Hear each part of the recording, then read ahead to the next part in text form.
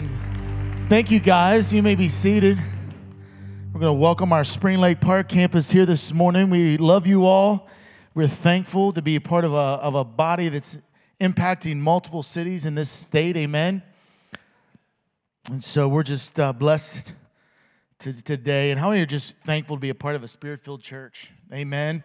How many are thankful for a creative church? So I can tell you what we are seeing God do is unique. Amen. It is unique to see God do everything that He is doing. And I just want to encourage you, in this season of life, we live in a nation that people are ultra-critical. How many know what I'm talking about? Ultra-critical. And I just want to just say this. Any area of your life that you feel like you're criticizing somebody in, here's what I want you just to encourage you to do.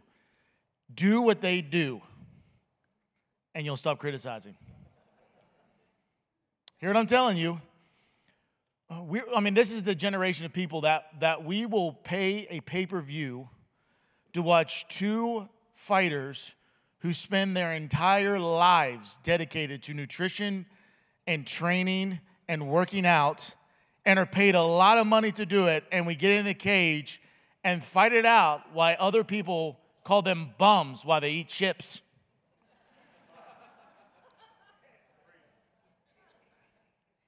Hear what I'm telling you? Like that's the world we live in, right? We're the observing culture. Like that's what we do. We will line up in front of our TV sets, eating some of the most awful things imaginable while we yell at professional athletes.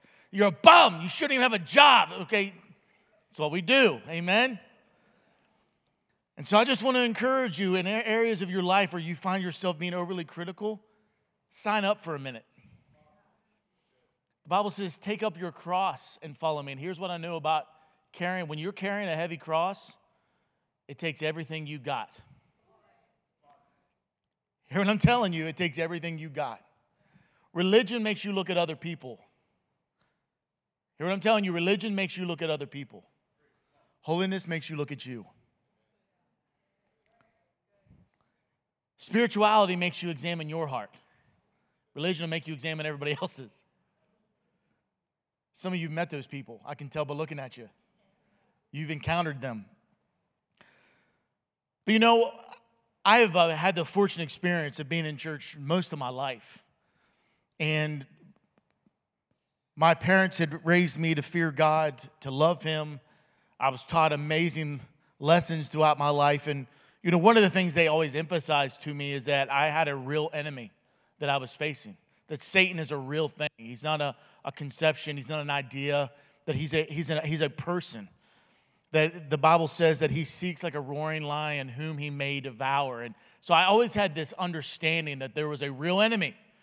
And as a child, I was fairly concerned about this. I was fairly concerned about demons. I was fairly concerned about Satan himself and worried about those things and anything that was dark or evil. And to this day, at my age, I still do not watch scary movies. Hear me. Hear my reason why. The reason why is the Bible says that God has not given us a spirit of fear. Therefore, I'm not paying to get one. Help me, somebody. I'm not doing it. I did some of that when I was a teenager, and from that day, every creak, every moan, every move. I'm a mess for like 3 or 4 days. I don't need that in my life. I don't need that. I need peace. And the older I get, the more I like peace. The more I like to be around peaceful people. I'm telling you, chaos is not something I like being around. And the older I get, the more I'm drawn to it. Now I understand why you have the old timer just sitting in a rocking chair on his porch talking to nobody. I get it. That's what I aspire to be. Amen. That's the mark I'm pressing towards, is what I'm saying. But I understand it. But here is what I feel like I was not really guided in or taught or made really, really aware of, is that I knew that I had an enemy, that's Satan. But I did not realize that a close number 2 was my flesh. I did not realize the opposing factor, that this flesh suit that I have been living in since the day I took my first breath wars against God's purpose and plan in my life. I was not acutely aware enough. I was taught, not to sin and try to abstain from sin, but I wasn't really given the why. I didn't realize that so many of the things that my flesh desires to do is going to destroy me. Listen, the why is as important as the what. Hear what I'm telling you? The why is as important as the what, and the why is the fact that sin leads to destruction. That the Bible says that the wages of sin, that which with you are getting paid with, is death. No other job is that a good situation. Apply for that job. Say, we work average hours, 40 hours a week, got benefits, got vacation, but we pay in death. What? But the Bible's literally telling you for the wages, what you are paid in is destruction. It is death. But our flesh is so drawn to it. It's like a moth to the flame. Got to get an amen about it. We are drawn to it. And so when I look and examine the life of Christ, who was in the flesh, he was both God and man. The Bible says he was tempted in all manner of ways that we were, meaning that he actually experienced the desire, the draw, the pull of temptation. We need to understand that because I think many of us just say he was tempted like it was like an abstract thought. No, his flesh was drawing on him to do the same things that we fall for every day. And you must understand that being all God and all man, the struggle at times. I mean, we look at the life of Christ and some of the things that he endured. I mean, it's amazing the fact that he endured crucifixion. It's one thing to endure it as a man. It's another thing to endure it as God. Because as man, you can say, God, I make the decision. I willingly lay my life down. It's a whole nother ballgame when your naked back is stripped down and they take a cat of nine tails and wrap it across your flesh and rip out hunks of you. The God side of you would have to want to raise up in that moment and say, God, kill them all. Kill them all.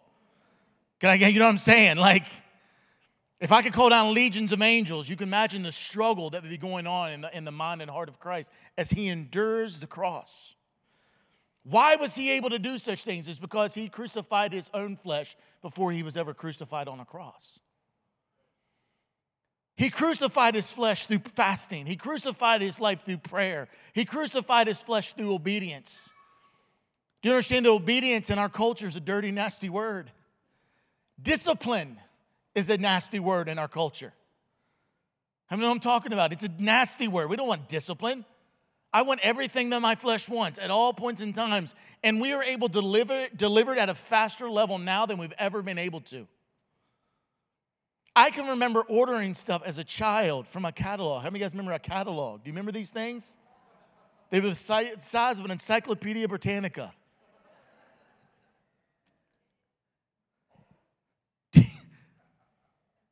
And you had to flip through. You had to find a concordance to find the toy section.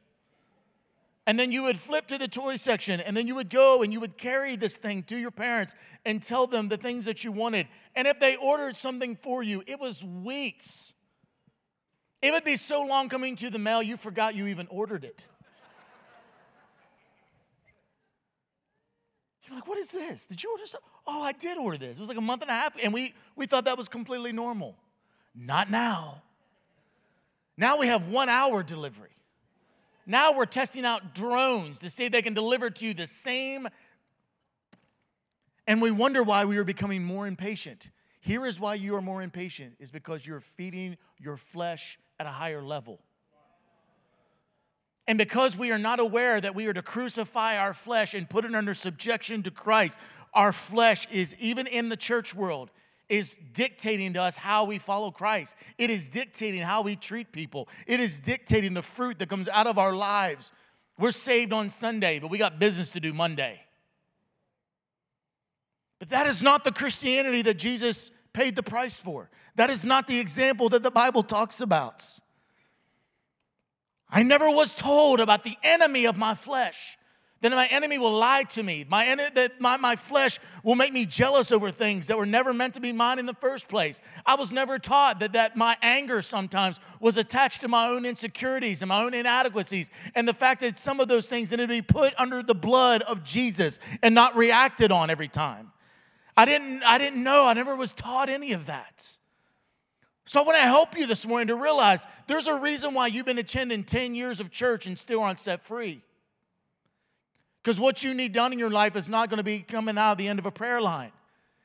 It's going to come out of a disciplined life that crucifies himself daily. Because the gospel is not magic. The gospel is principle applied to your life. Turn with me to Galatians, if you would, chapter 5.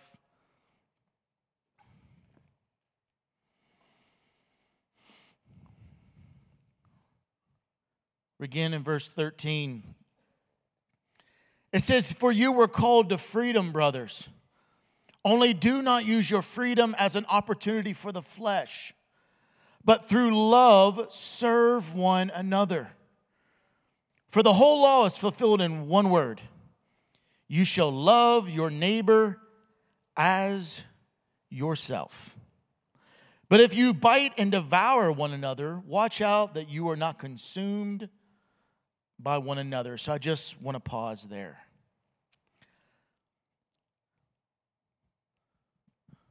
How in the world has church in America became what it is currently become?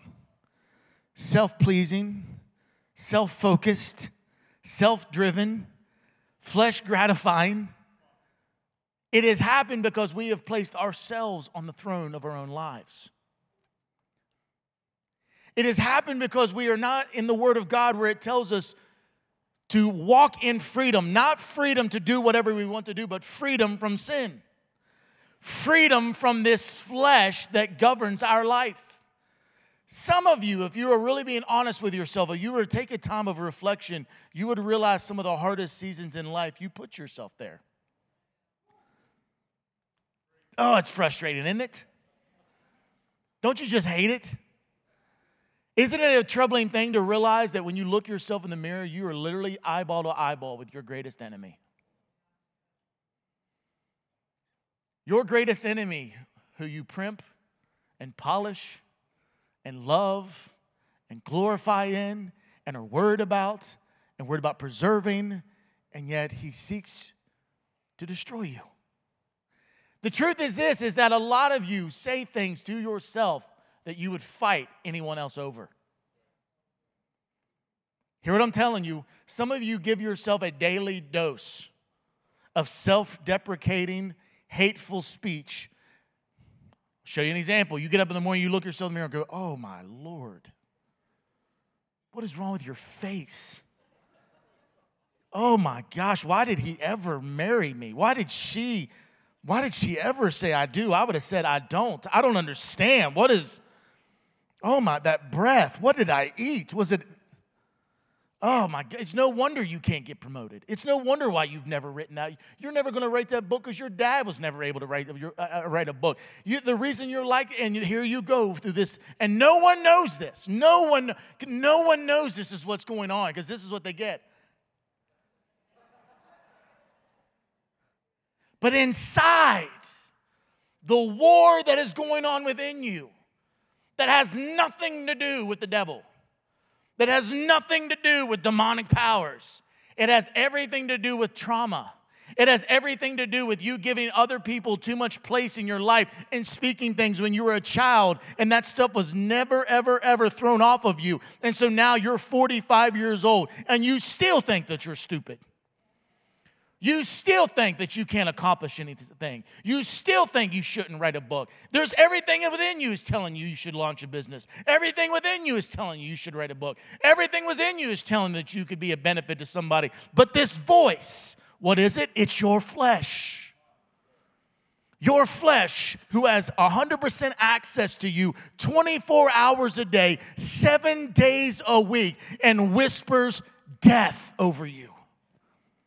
And what do? We feed it. We perm it. We straighten it. We polish it. We love it. We relish in it. Can I get an amen? We do all of those things and then wonder, why is my flesh so strong? Because out of all the church services and all the things, the one thing you have never learned how to do is to tell your flesh to hush up. You have never learned to tell yourself, I was born this way, but I am a new creation in Christ. The old has passed away, and behold, all things have become new. I once was lost, but now I'm found. I'm not that man anymore. I'm not that woman anymore. I won't be like my dad. I'm not going to be like my mom. The whole side of this family tree that's attached to me is going to look totally different than the rest of them. Hear what I'm telling you. I've made a commitment to my children. Our branch of the family tree is going to have fruit and flowers. It's going to be intricate and beautiful and wonderful. I know I got trauma in my family. I know there's abuse in my family. I know that all these things are going on, but I'm crucifying this flesh daily, that not that I might live, that Christ shall live in me. Can I get an amen about it? He said, you're called to be free. Walk in freedom. Freedom from your flesh. Freedom from the ideals of this world. Freedom from all of the curses and things that your family or that Satan himself has placed on you. But how do we do it? We do it by disciplining this flesh. There's a reason why you can do anything else during the day and you have no battle at all. But the second you open your Bible, all of a sudden, you get phone calls and text messages, and you have thoughts that you never thought in your life. Ridiculous stuff. I wish you guys could see what I see. Because some of you are like, I thought that was just me. I mean, I'm talking goofy thoughts. I'm talking like, you're like, I'm going into the throne room. I'm going to pray. I'm going to open my Bible. I'm going to get in, and you go, and you do all that you need to do, and you finally set up, and you get in there, and you get that music going, and all of a sudden, out of nowhere, you're like, I wonder if they still make fruit straight gum. I wonder if that's still a thing.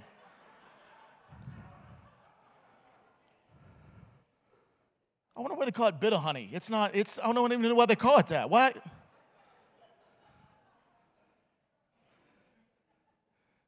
And the reason you're laughing is because you've all experienced it. What do they call it? Ketchup. You don't have to ketchup. And it's just like, I don't know, stupid. Why? Because your flesh is ignorant. Because our flesh is undisciplined. Because our flesh is given over to whatever it fancies in that moment. Do you hear what I'm telling you? And he said that you were to walk in freedom. For the desires of the flesh are against the spirit. Verse 17. And the spirit is against the flesh, for these are opposed to each other to keep you from doing the things you want to do. Do you hear that verse? The flesh, you are keeping yourself away from doing the things you really want to do. It is the opposing force. That's why you'll make a commitment. Tomorrow I'm getting up early to pray. And then the alarm goes off.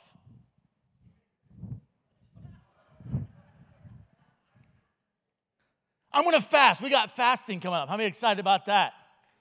Amen. Amen. I don't know anything about that. Because I struggle to fast.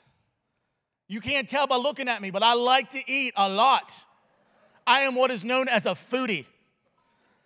I get so excited about food, people like to watch me eat. They're like, I've never seen anybody get that excited over a turkey sandwich. I'm like, I just love it. I used to own restaurants, and so I just love everything about that world.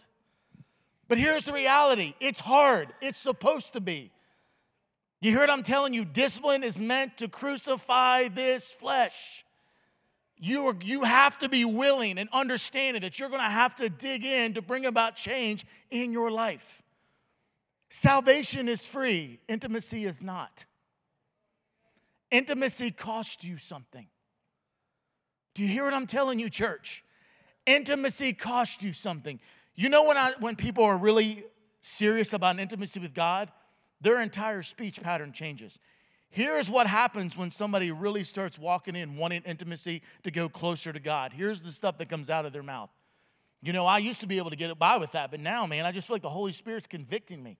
I just feel like I can't get by with that anymore. I used to do it, and it used to be okay, but now I'm just in a season of, those are people that are getting closer to the throne room. People who are not say stuff like this. I'm not really convicted by that. Not really convicted by that. Don't really feel, it's not. I know the Bible says out and out not to do it, but I don't really feel convicted by that. Oh, it got really quiet. Hear what I'm telling you? because some of you have experienced it.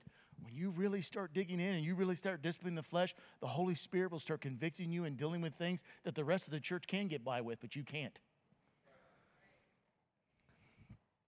Let me say it this way.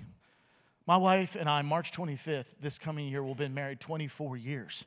The reason why we're going to be celebrating 24 years of marriage is because both of us have learned how to forgive, how to let go, how to be loving, how to serve one another.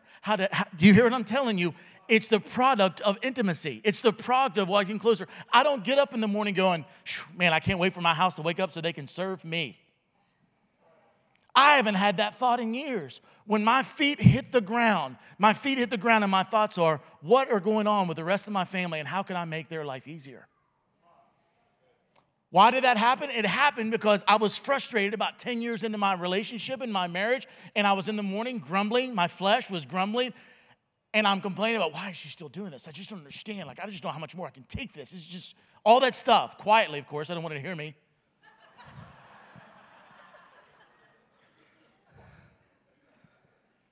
So I'm murmuring, but the Holy Spirit hears all of it. So right in the middle of me brushing my teeth, the Holy Spirit says, son, you're the problem.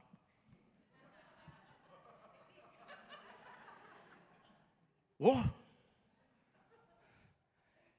He said, you're the problem. Because none of your murmuring or your complaining fixes her. You can only work about crucifying you. So here's what I want you to do. Whatever standard of cleanliness you want in this house, you're going to bring it. Whatever standard of servanthood you want in your house, you're going to bring it. I love these guys who are like, I'm the head of my house. Then do something, sir. Stop being the mouth of your house and start being the head of your house and lead well. Do you hear what I'm telling you? Lead well. Lead under the authority of Christ. So I didn't complain not one more time. If something needed done, I did it. If something needed fixed, I fixed it. If something needed thrown away, I threw it away. If something needed organized, I'd organize it. But here's what I found. I'm a guy, and I'm not very organized. So when I would organize, I didn't do it her standard, and she would go back and make it perfect. But all of a sudden, our marriage started changing, and all of a sudden there was a love and a sensitivity. Why? I, as the head of my household, led the change. How did I do it? By crucifying my wants, my desires, my needs, my complaints, and saying, God, you serve me, I'll serve my family. God, the example you showed me was to serve, and I will serve. I will not demand. I will not lord over my family. I will love them and support them and back them every way that I can. It was the defining moment in my life, in my ministry, in the way I treat people and the way that I love people. Is when you adopt the mindset that my flesh, my thoughts, my wants, my desires are the things that work against me. I'm telling you, it's a revelation you need this morning. There's some of you can't even fathom that somebody in Target would absolutely bring their buggy or their cart. I'm sorry, I'm from the South. They consider me like a buggy. What is he talking about? There's bugs in Target? What? It's the problem when you keep moving and doing ministry and people talk different everywhere you go. But that their cart would get in front of you, you act like their whole purpose in life that morning was that they got up this morning and said, I'm going to inconvenience this guy. You know what I mean? Like, that's how some of us live our lives. Like, that is their role in life. Like that 84-year-old woman who's barely able to make ends meet, she got up that morning with the thought of making you miserable. That was her desire and goal. Like, that literally is what kept her alive till this moment. Like, I'm going to meet him.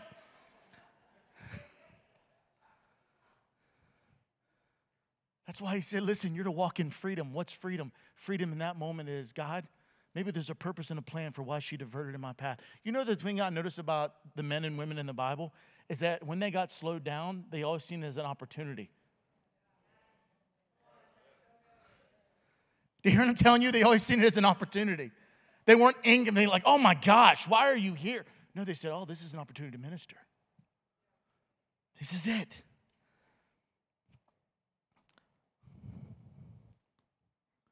He said, but I say, walk by the Spirit, and you will not gratify the desires of the flesh. Verse 16, for the desires of the flesh are against the Spirit, and and the desires of the Spirit are against the flesh, for these are opposed to each other to keep you from doing the things you want to do.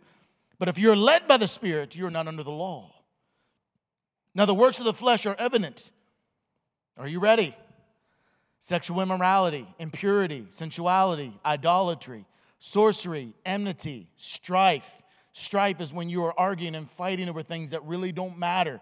Jealousy, jealous of the blessings that God puts in other people's lives. Fits of anger, rivalries, dissensions, divisions, envy, drunkenness, orgies, and things like these. I warn you, as I warned you before, that those who do such things, say this with me, will not inherit the kingdom of God. And as a believer, that should worry you. Hear what I'm telling you. Why? I've been in the church 44 years. I've counseled pastors. I've counseled church leaders. I've talked to a lot of great men and women of God who have practiced these things in their life for long periods of time because they were deceived by the enemy, that thinking that their works somehow set them up for righteousness. And instead of submitting their life to God, they were living a double life. Listen. If I have spent as much time as I have in church serving people to get to the end and God go, you're not going to heaven, and here's why. Because this stuff, you know how aggravated I'm going to be? He said, if this stuff is operating, if you practice this in your day-to-day life, you will not inherit the kingdom of God. No, but hold on. I serve twice a month. I go to church on Sundays. I give. Wonderful. Your righteousness, filthy rags. Then what does it require? Crucifying your flesh. That means when somebody gets blessed who you don't think deserves it, you've got to applaud that. Listen, we live in the most comparative society that the world has ever seen due to social media. Which is ridiculous because nobody ever takes pictures of their bad moments.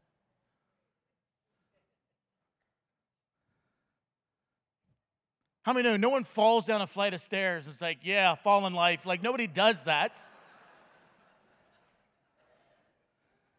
Right? Like, nobody spills soup all over the front of their shirt and like, yeah, live in my bed. No one does. Like, what's not? We take a picture with filters in the best moment, the best light possible. That's why a lot of times you get offended when you see people out in public. They just don't recognize you. Don't take it personal. They just didn't know. They seen you without 3 chins. They didn't know, all right? They didn't know. You know what I mean? They thought you had a tan in February. You know what I mean? They didn't know. But we compare. We look. We say, I wish my life. I wish my husband. Not realizing that none of it's real. It's a false reality. He said, listen, any of these things that are practiced in your life, you will not inherit the kingdom of God. Then he goes on to say this, verse 22. But the fruit of the Spirit is love, joy, peace, patience, kindness, goodness, faithfulness, gentleness, self-control. Against such things there is no law. And those who belong to Christ Jesus have crucified the flesh with its passions and desires. Are you hearing that? And those who belong to Christ Jesus, how do we know? They have crucified the flesh with its passions and desires. The product of the fruit of the Spirit. Here's the thing about the fruit of the Spirit. If you look at what the fruit is, it is not wax fruit. It is real fruit. Anyone grew up with a grandma that had wax fruit? Anyone ever take a bite out of wax fruit, be honest? Nothing about it's good. The fruit of the Spirit is not wax. It is not fake. It is seeable by a lost and dying world. Here is how it operates. is that when you have a moment that your flesh would be violent, they see gentleness. When something's done to you where people mistreat you, they see love. When they see an opportunity that you are put out, they see patience. Why? Because the world does not need you. They need the fruit of the Spirit through you. They need men and women that are set apart from their emotions and the feelings of this world and have the applied fruit of God coming out of their life. You know why you have so many people that go to Sunday morning service and go, oh, Jesus, I lift your name on high. You're the Holy of Holies. And then you go to the restaurant afterwards and act awful? It's because you're not crucifying your flesh. Listen, I used to have men's and women's recovery homes for men and women that were getting set free from drug and alcohol addiction. And most of them had worked in the food industry. And here's what all of them told me. Listen, I've had hundreds of these conversations. And they said, I recently have given my life to Christ, but I have to be honest with you. I never wanted to be a Christian. And I said, why? Because for me, Jesus coming into my life is the best gift I've ever been given. So I said, why? Why would you? And they said, well, here's why. Because I used to be a waitress or I used to be a server. And all I knew was these people would come in on Sunday dressed better than I did, who wouldn't tip, and they complained more than everybody else imaginable. And so I realized anybody that hateful, that nasty, I don't want to be a part of that group. This is why a lost and dying world doesn't want a perfect Jesus. It's because we are not representing him well. But it's possible for us to. We just need a revelation of the price of Jesus and to start crucifying this flesh. Hear what I'm telling you. So they got your sweet tea wrong. Show them patience. Do you hear what I'm telling you? I mean, just think about this. On a Sunday, we're like, yeah, we're gonna wage war against the gates of hell. My soup, it's lukewarm. I am not tolerating this.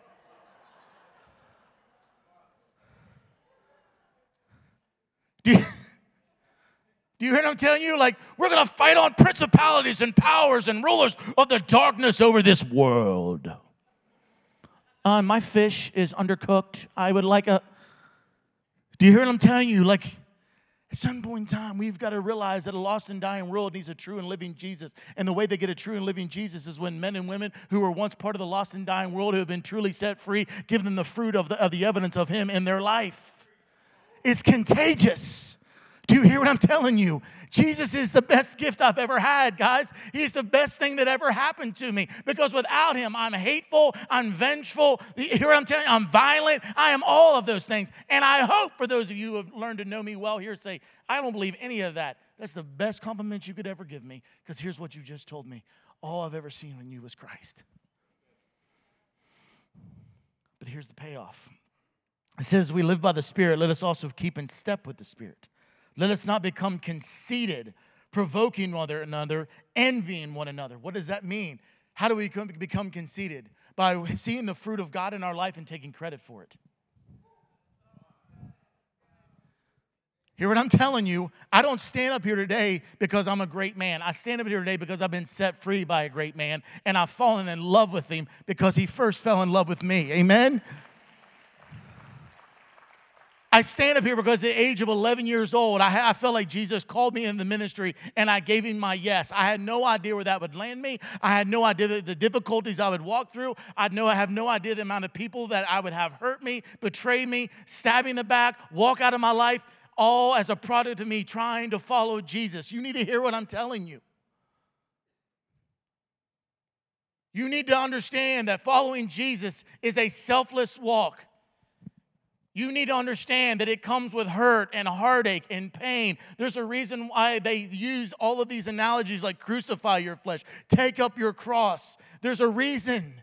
Because a lost and dying world is lost and dying, and they act lost and dying. Do you hear what I'm telling you? Sinners are going to sin. They're going to be nasty. They're going to be mean. They're going to be hateful. Why? Because they don't have Jesus living on the inside of them. But you do, or you're supposed to. And the reason you've not walked in victory is not because you haven't got enough information or enough podcasts or enough prayer lines. It's simply because you have never been told that your own flesh is the very thing that you need to put on on a cross and say, I'm not going to allow you to define me. I once was rage-filled, but today I'm a man of peace. One day I was violent, but today I'm no longer. I am under the blood of Jesus. I will not be like my father. I will not be like my grandmother. I will not allow abuse to touch my children. My children won't know about that. I'm not going to be angry like my father was angry. I'm not going to live this way anymore. I'm crucifying this flesh. And when you fall, you tell yourself, this is my due north.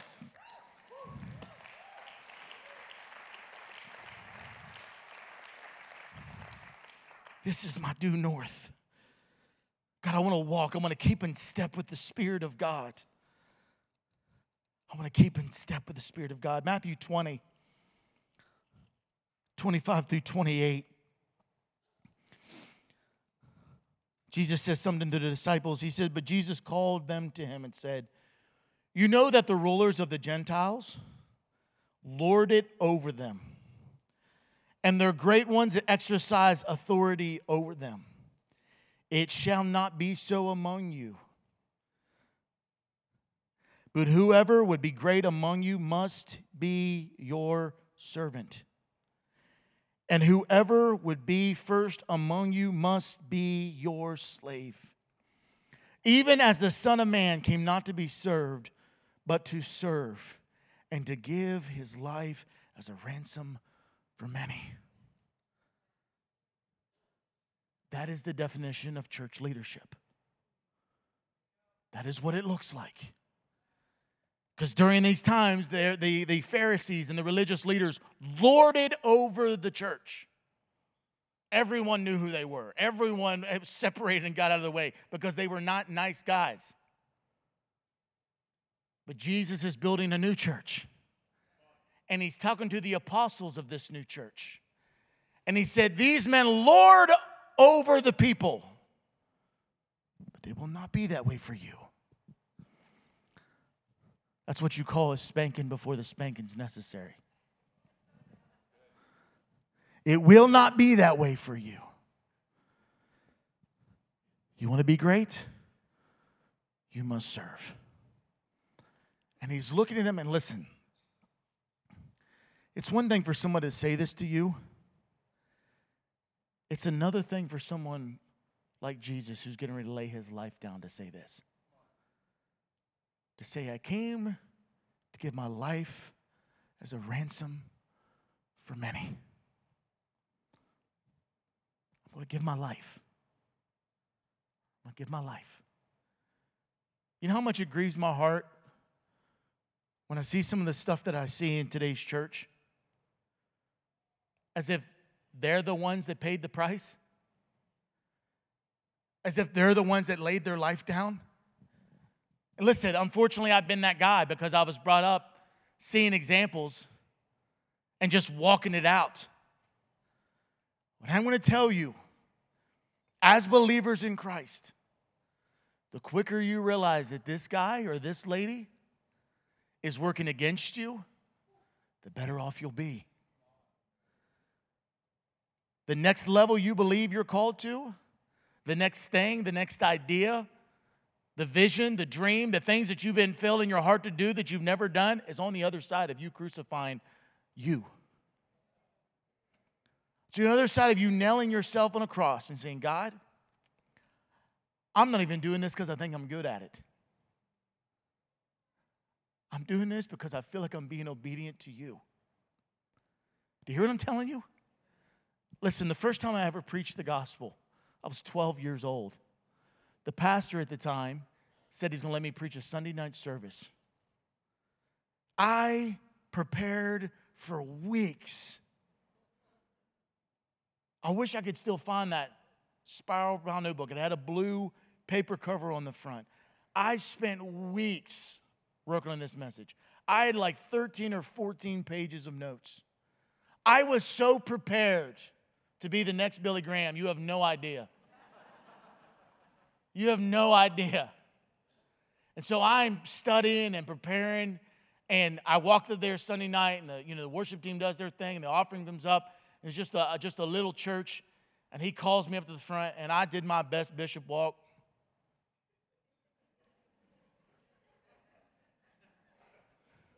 So stupid. But I get up there, and I do the Christianese, turn to your neighbor. I don't know what I'm saying. I'm 12, you know what I mean? Like, and I'm sure the church got the biggest kick out because I was like a church. Everyone knew me.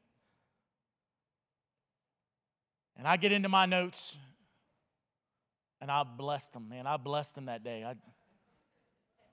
And 4.5 minutes later, I'm like, I get to my last, I'm like, oh, dear God. I started going back to the front again. I'm like, I don't know what. I'm like, and in conclusion, fortunately, the pastor, it wasn't his first day. And he hopped up and he hugged me. He said, hey, didn't he do an amazing job? And everyone applauded. I didn't do an amazing job. Nah, it was a dumpster fire. I can tell you right now. It's hard to tell if he was even theologically sound. All right, it's really. But he put his arm around me and he said, didn't he do an amazing job? Let's pray over him right now. And they put their hands and everyone prayed for me. And then the pastor preached about another 25 minutes.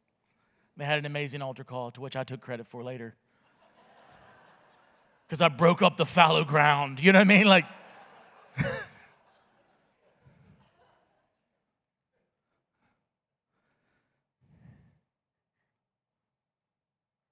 But I simply said, God, I'll give you my yes.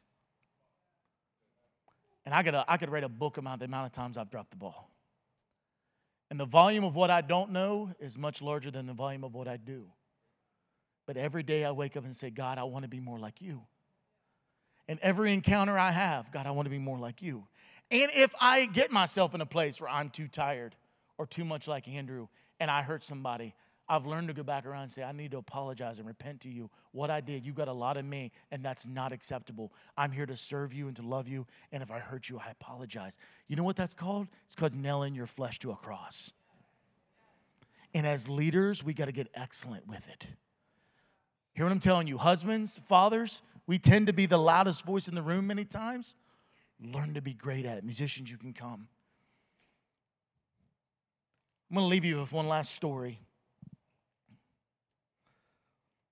Years ago, there was this large U.S. destroyer going through the oceans. A massive storm was taking place.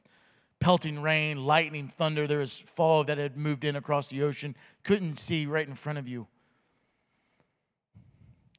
And the captain of this vessel looked out and he seen a light way, way, way off in the distance.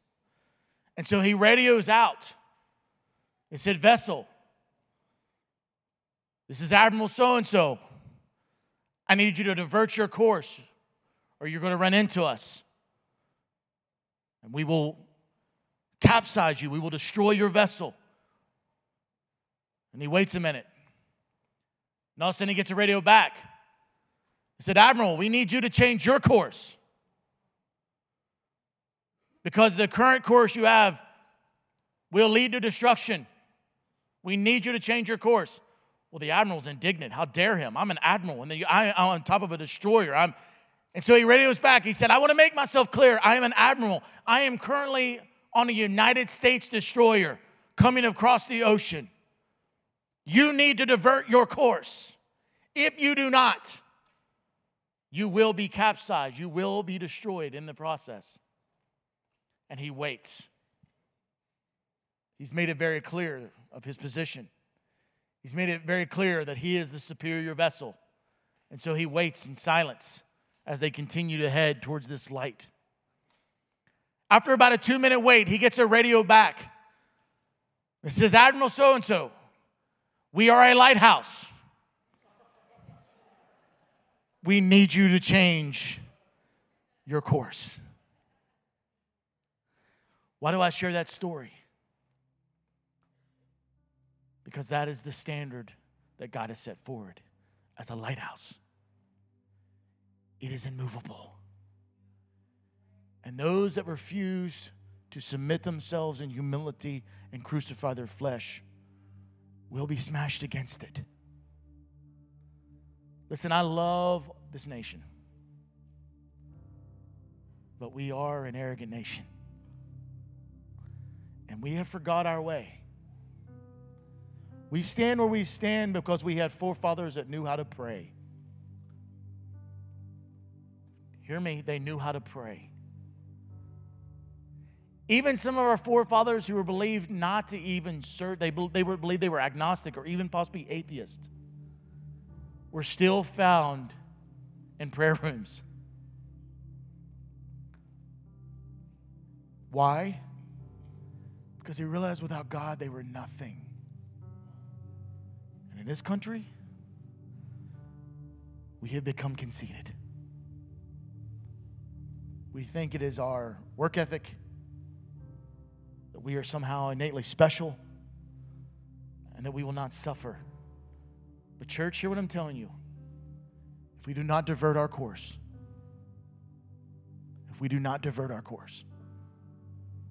we will be brought to nothing, just like every other nation before us. Because the God that we serve is far bigger than the United States of America. The God that we serve is far larger than the globe that we sit upon. The Bible literally says that the entire universe and galaxies are but the span of his hand. That's how tiny we are. Humility needs to be the cloak that we wear every day. God, make us more like you. Listen, a prayer line's not going to fix this. Men and women laying themselves on an altar again and weeping and travailing before God and saying, God, I crucify this flesh daily. It is not I who live, but Christ in me, the hope of glory. Will you stand with me today?